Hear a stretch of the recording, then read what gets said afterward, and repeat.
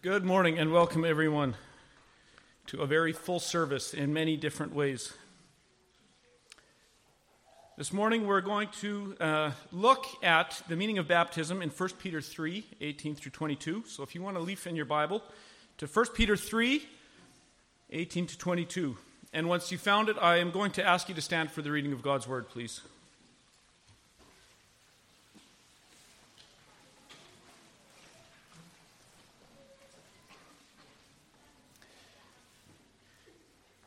And these are the words of the living God.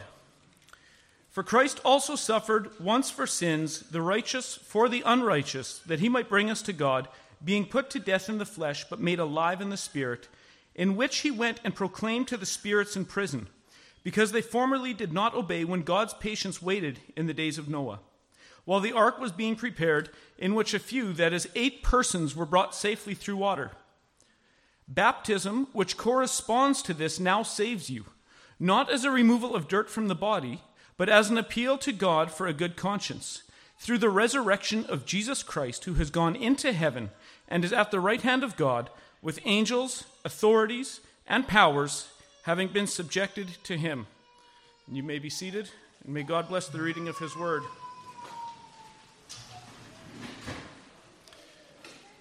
So, as we have many visitors, maybe now is as good a time as any, to say that one of the things we do here, and this is in your bulletin, one of the things we do at Trinity is family integrated worship. That means we don't send people different directions by their age group in the morning, because this is one family of God. And so, as one of my favorite contemporary theologians, Jim Jordan, has said, every time a baby cries in church, a demon loses his wings. So, if you have a restless little baby, be thankful. That is a sign of life, and that is a sign of the future for God's kingdom. So please take it with gladness. So this is an exciting season for us as a new church. On June the 5th, we baptized 4 adults on the profession of their faith. And today we are going to do the same for 8 teens. And before we do that, we want to look and think about what is it that we are doing.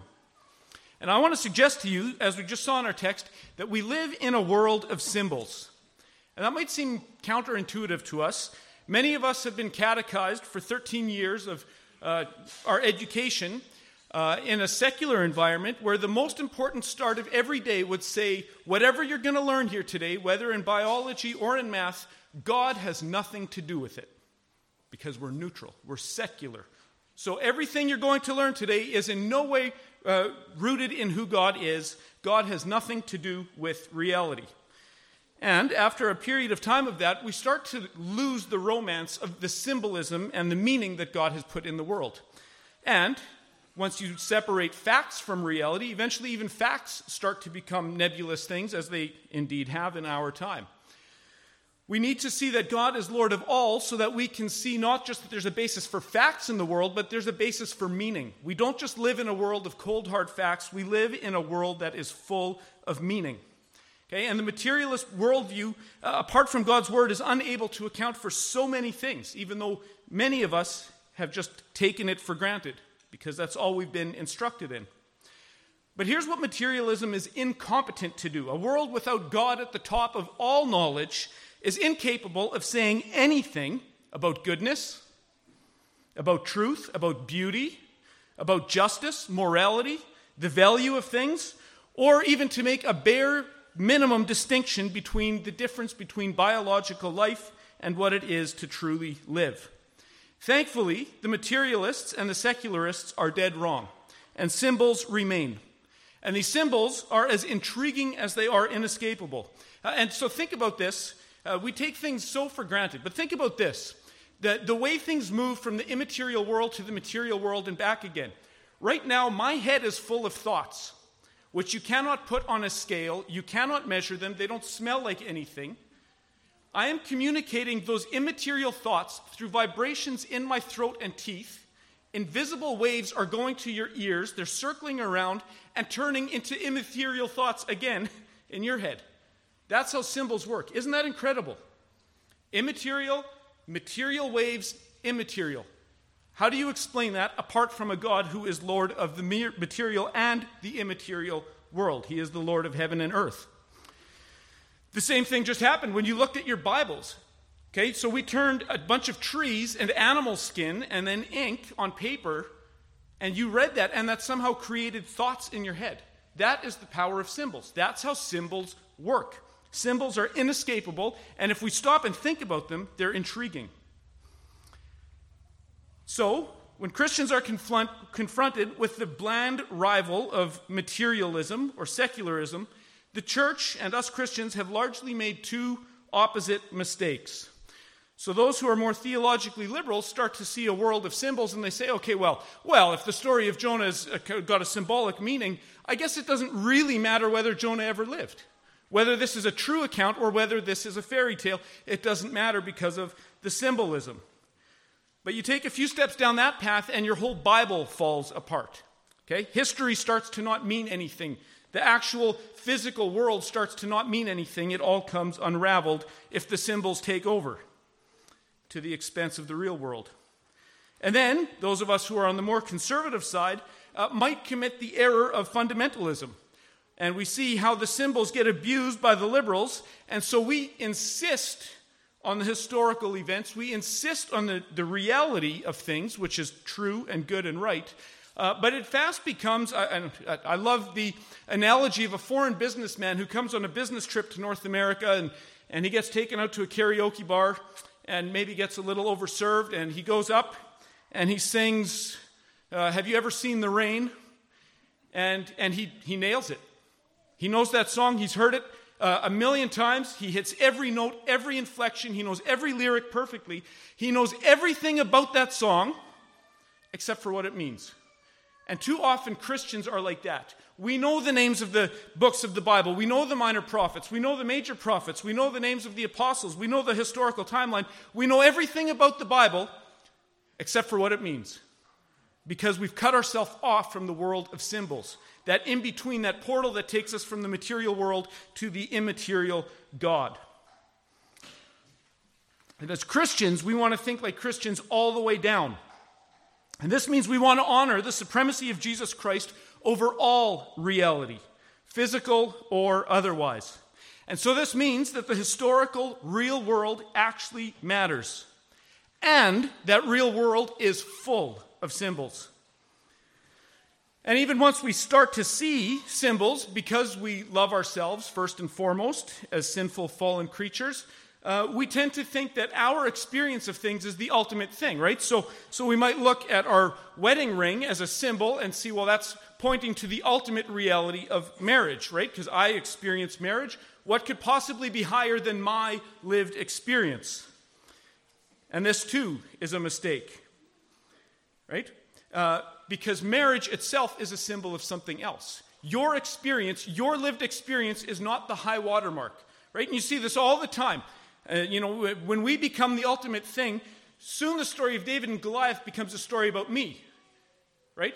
David serves as a symbol of me. I'm the most important thing, and as I manage my farm, I take the 5 smooth stones of animal care and financial management, and it becomes a story about me, and the whole thing is lost. We need to see that our lived experience itself is part of the symbolism that points us ultimately to the living God. So, we see, using our marriage again, that the relationship between a man and a woman in their marriage is actually a symbol of Christ and his church. But even here, let's think carefully. Did God look down the corridors of time, and he saw that we would invent something called human marriage, and then after he sent Jesus to earth, he said, hey, you know what? Now that those humans have done this marriage thing, that's kind of like Christ and the church. I'm going to use that as a symbol. Not at all. Again, this is backwards. God had the church in mind before the foundation of the world, and so before creation began, he created man and woman, physical human beings that you could touch at a physical place on this planet, and he created them as symbols for the greater reality of his church. Okay, so it's not like God sees down the corridor of time, sees what we're going to do, and then he finds word pictures to help us. The reality is the symbol of what he is doing. He designed it that way. Let's not get it backwards. So, once we see this, we see that symbols serve as pictures of a reality that is far beyond them. And then we start to see the Bible and the biblical worldview as full of stories, parables, and symbols which help us to understand not just the content, but the romance and the intrigue of seeing the world rightly. To understand the big story, we need to see ourselves as much smaller than we tend to, and we need to see God as much bigger as we tend to. Okay? Jesus is not your co-pilot. Okay? Jesus is not the supporting character in the drama of your life. You are the bit player in the long drama of human history and the story that he is telling throughout the cosmos. And the amazing thing about God's stories, unlike our stories which stay in the world of the imaginary, when God tells a story, it comes to real life. When God tells a story, a world comes into existence. And light and darkness get physically separated, and man and woman come alive, and flying creatures and swimming creatures and walking creatures fill the earth. That's the difference between God's imagination and ours, is his imagination creates something out of nothing. It creates ex nihilo. And we have a physical, real world with all kinds of interesting creatures as a result. So when we get to a passage like the one we just read that connects our practice of baptism to Noah's Ark, we shouldn't think that Peter just sat down and after the church had started baptism, he thinks back to the Bible stories and the flannel graphs he grew up with in Sunday school and says, hey, you know what? We use water in baptism. I remember my Sunday school teacher telling me a story about water in the Old Testament that involved Noah, so I'm just going to make a connection here to help people understand. Again, backwards. God wanted to tell a story ahead of time which would symbolize his plans for baptism, and so he created a real historical flood. Okay? Baptism was first in God's mind, and then the symbol of the flood came about in history. So as real as Noah and the flood and the ark all were, God put them in the story so that he could later tell his people this story over and over, generation after generation, a story about law and grace, about death and resurrection, and then how he seals these things through Christian baptism. So in other words, baptism didn't develop by us humans to reenact Noah's flood. Noah's flood happened at least in part because God had already decided on the symbol of baptism, and he wanted to tell a real-life story so that we would discuss it with our children for 4,000 years, so that when we get to that point in the story in which baptism happens, we understand what it's doing. Okay? Because for 4,000 years, we've been telling that story about coming safely through the water. Now we start to catch on when the reality comes. And so in our text, it says in verses 18 through 20, "For Christ also suffered once for sins, the righteous for the unrighteous, that he might bring us to God, being put to death in the flesh, but made alive in the Spirit, in which he went and proclaimed to the spirits in prison, because they formerly did not obey. When God's patience waited in the days of Noah, while the ark was being prepared, in which a few, that is 8 persons, were brought safely through water." And this is the basis for the gospel. The gospel is symbolized here in baptism, but the ground of it, the reality of it, is the life, death, resurrection, and ultimately the ascension of Jesus Christ. Christ came as a mediator between God and man. And it is in Christ and God that man and God make contact with each other. They touch in the person of Jesus Christ.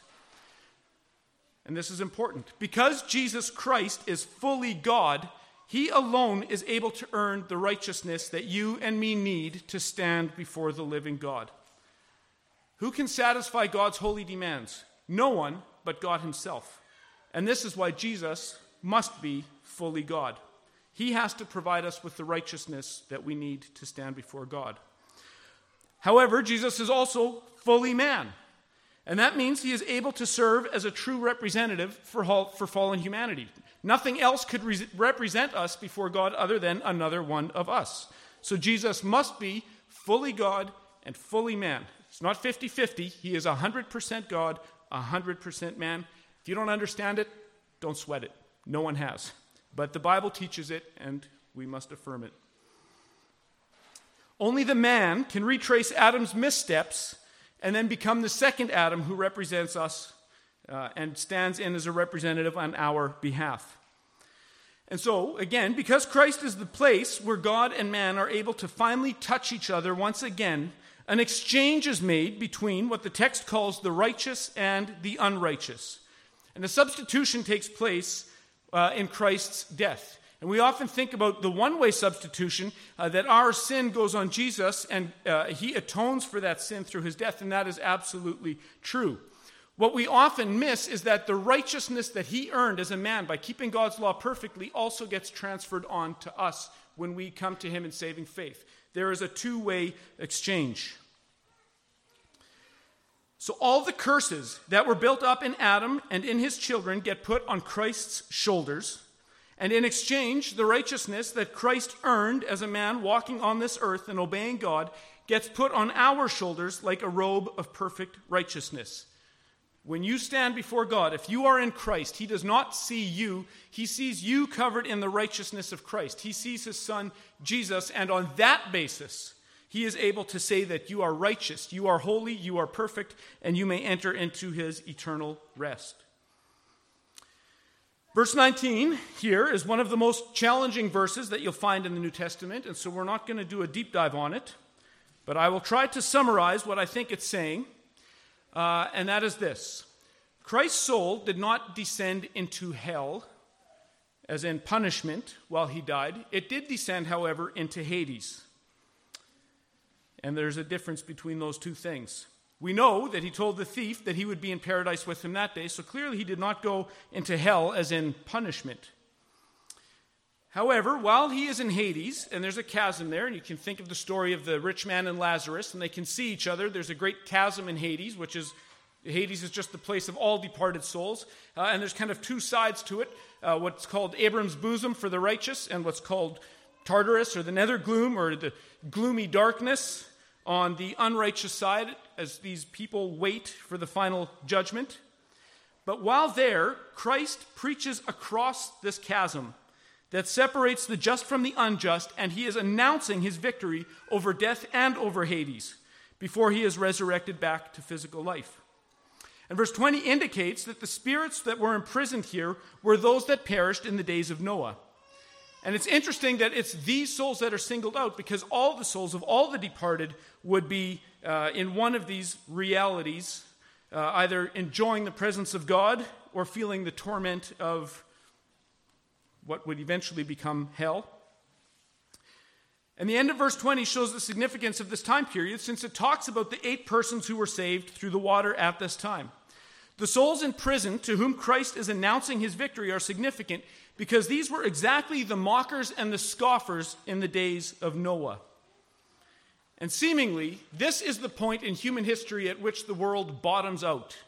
From this point on, God is building covenant after covenant and moving things towards his son. So this is an especially wicked time in human history in the days of Noah. And then that is explained further in verses 21 and 22. It says, baptism, which corresponds to this, now saves you, not as a removal of dirt from the body, but as an appeal to God for a good conscience, through the resurrection of Jesus Christ, who has gone into heaven and is at the right hand of God, with angels, authorities, and powers having been subjected to him. And so verse 21 clearly connects baptism to the fact that Noah's ark, or Noah's family, was brought safely through the water. And it says here that the baptism in itself doesn't save. The baptism, the water, are not magical things, as though the water itself did something. And this is why the text says that it's not as a removal of dirt from the body. The water does no work apart from the symbolism. The point of the water is that it is a symbol which connects us to the resurrection of Jesus Christ. And so our whole text could be summarized like this. When God came to judge the world in Noah's day, he used water to judge it. And this water was responsible for the death of the old world into which Noah was born. Yet this same water is what kept Noah's ark afloat so his family could be saved through that water. And Christ follows the same pattern of Noah's flood. He gets drowned in the sea of God's judgment, and he dies. But that same holy judgment from God also raises Christ from the grave, and when he is raised back up, he brings an entire church out with him. So when we are baptized, we must also follow these same steps symbolically. We go down into the water in judgment as a reminder that the old sinful man must die. He cannot be reformed. He has to die. You have to die to be born again. However, once the old man has died at the bottom of the sea of God's wrath, victory in Christ is announced and a new man comes up out of this water. And so the steps of baptism, and particularly the symbolism that immersion provides, gives us a picture of how we are saved. First by dying, and then by being made alive as a new creation. And the symbols and this pattern is important. And that's why, for those of you who are guests here, you might notice in our bulletin we have these 5 C's of covenant renewal worship, and that's to get the whole pattern of this dying and being raised back up into our bloodstream. It has to be part of the pattern so it becomes natural for us to think in these categories. That's also why every Sunday here we read the law of God and then we read an assurance of pardon, because we are forgetful. We need to be reminded every week that God's law kills us and that his grace makes us alive again as a new creature. And when we see it about baptism and about water, a bunch of other things in the Bible start to make sense when it's talking about water. Water is talked about both positively and negatively in Scripture. And so this isn't the only place in Noah's story where you hear about the judgment of water, right? Jonah is judged in water. Noah, of course, is judged in water.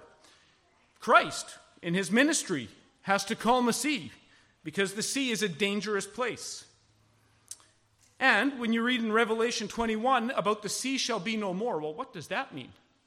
Okay, I like ocean sunsets. But the sea is a threatening thing in the biblical conception. And so it's a sign of God's peace and eternal tranquility that the sea shall be no more. The waters of judgment are gone.